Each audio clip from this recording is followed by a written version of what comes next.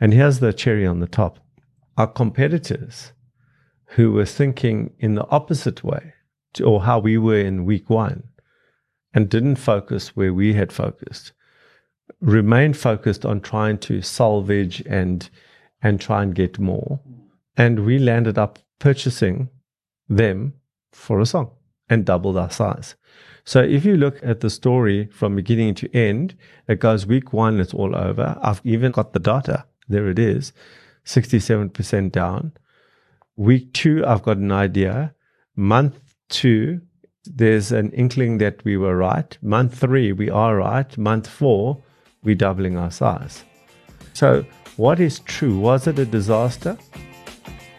Or was it the biggest opportunity of our life?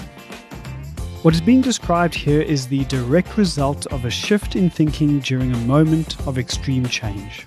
In this case, the extreme change was the economic impact caused by a coronavirus pandemic, SARS-CoV-2 or COVID-19 as it is commonly referred to. But these times of extreme change include a variety of other moments.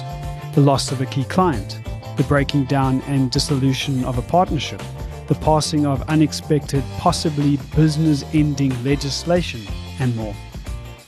During the series, we look at different mechanisms, techniques, and disciplines that will guide us through these massive moments, especially those where we feel like we are losing control.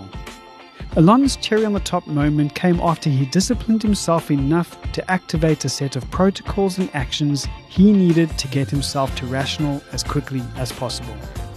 During this Navigating Extreme Change podcast series, we will be discussing these protocols and techniques. The series is an extension of Alon's Lockdown article series.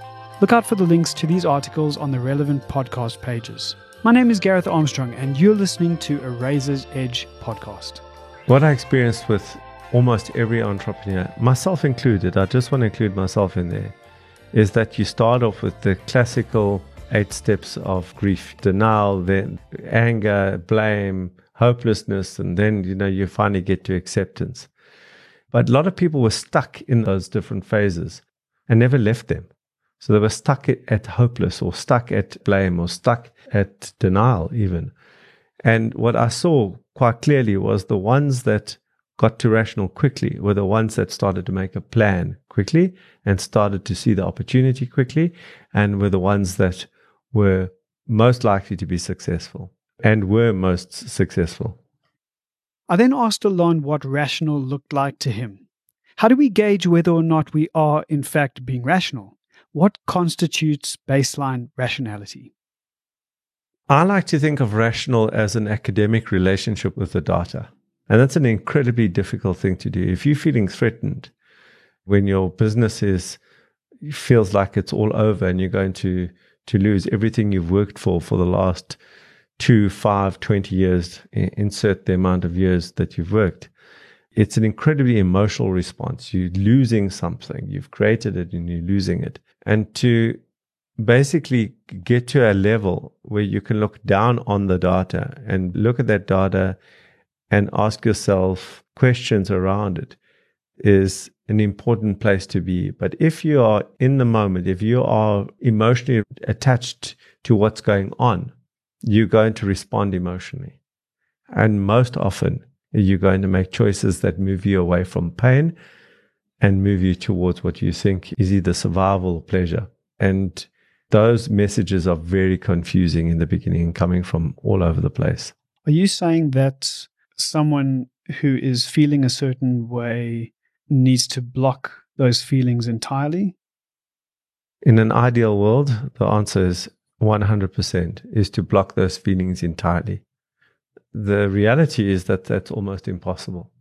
But you need to strive towards that. You need to understand that you are reacting and not responding when you are feeling. And when you feel something's being taken away from you, or you feel threatened, you're going to act in a way that you wouldn't if you were observing it and seeing a bigger context.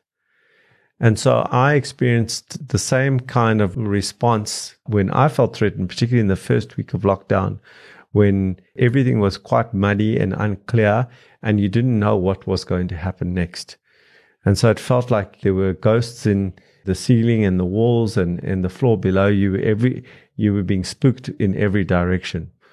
And I had to actually tell myself to become rational. I had to say, you are being emotional, and that's not going to serve you. Alon, you've got to get rational. You've got to get rational. And I actually worked with myself, speaking to myself to get myself to a point of rationality. And as I worked through that, I got rational. I got what I thought was far clearer thinking. And I had moments where I went back, especially if I heard some bad news or something that felt threatening. I would revert back a few steps and then once again have to talk myself back into a place of rationality. And after a few times of that happening, by the third, fourth, fifth time of hearing bad news or something threatening, I was okay. And so the fifth or sixth shock or bad news was, okay, what is really going on here? That's information. It could be good, it could be bad. Which one is it? And I'll give you hopefully an example just now of how my initial emotional reaction to something turned out to be 180 degrees from what was really going on. But aren't our feelings valuable? Don't they help us make decisions? When I'm sitting in a business and I'm analyzing my own business, I come with my own bias, with my own blind spots. In my opinion, that's not a good way to analyze from within. It's from the outside. In my mind, from the top down, I look down at the information and look at it from that perspective and try to divorce myself from who I am as CEO of the company. The state you're trying to get to is you're trying to observe yourself. I can still look at what the qualitative stuff is going on, but it's a third person's perspective. And that's why I said earlier, it's about being academic. It's about looking down at the information. It's all laid out, and then I can analyze it that way. How do we activate a move to rationality as quickly as possible? Towards the conclusion of his first article in this series, Alon suggests 4 things we can do immediately. He refers to these as actions that assist him to practice perspective. So for me, getting too rational quickly is about getting perspective. And in order to get perspective, you need to get yourself out of the funk, that irrational state that you might be in, and remove yourself into a different place, a different state where you can become rational. So when I talk about cutting down on your social media, specifically during the time of COVID-19 and through any other environment, when you read social media, there is so many different points of view. There's so much negativity.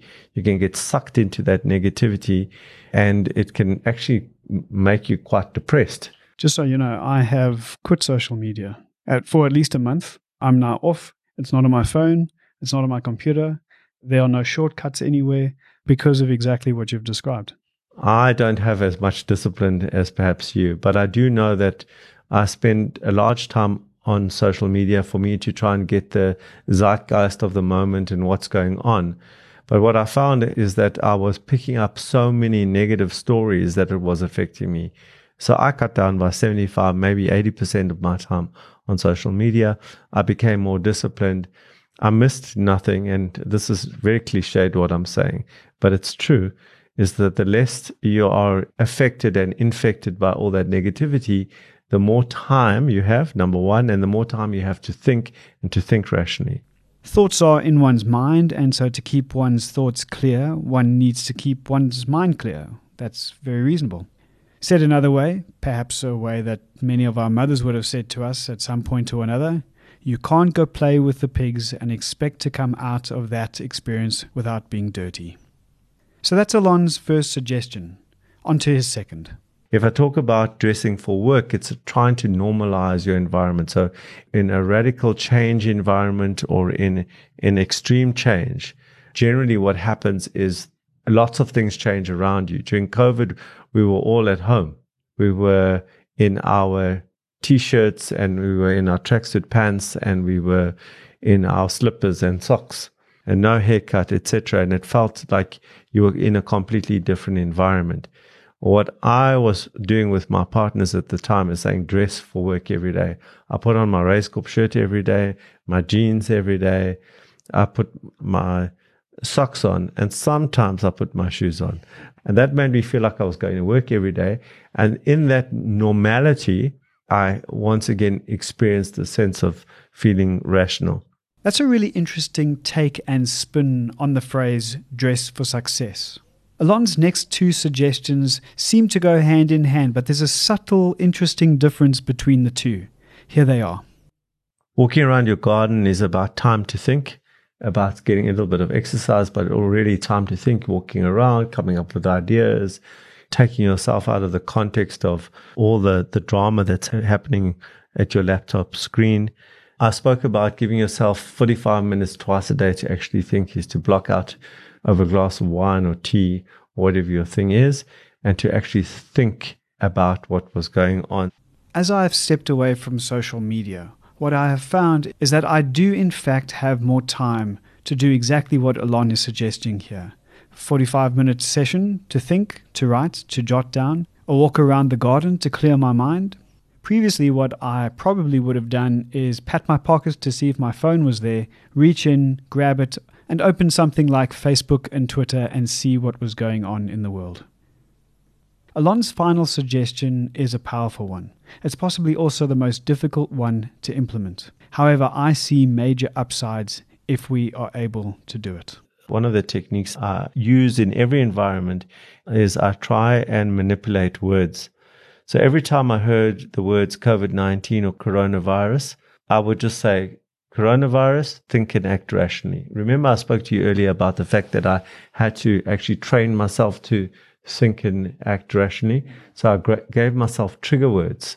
And the one word you could not hear in a day was coronavirus or COVID-19. So every time I heard those words, I'd say, okay, think rationally, think rationally. So I actually got external provocation, very much like Pavlov's dog, where I got Pavlovian response to the word to think rationally. Every time I heard the word, Alon, what do you got to do? Think rationally. And so that was very, very powerful in keeping me on the straight and narrow.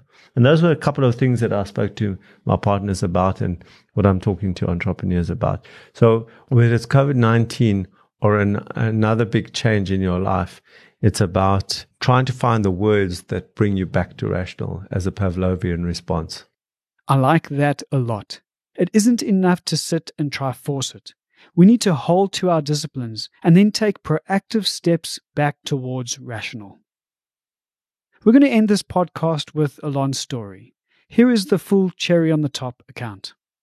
So one of the businesses we were involved in was extremely affected by the COVID-19 environment. Their clients stopped paying, and as a result, they weren't paid, and their revenues dropped by 60-70% already in the first month.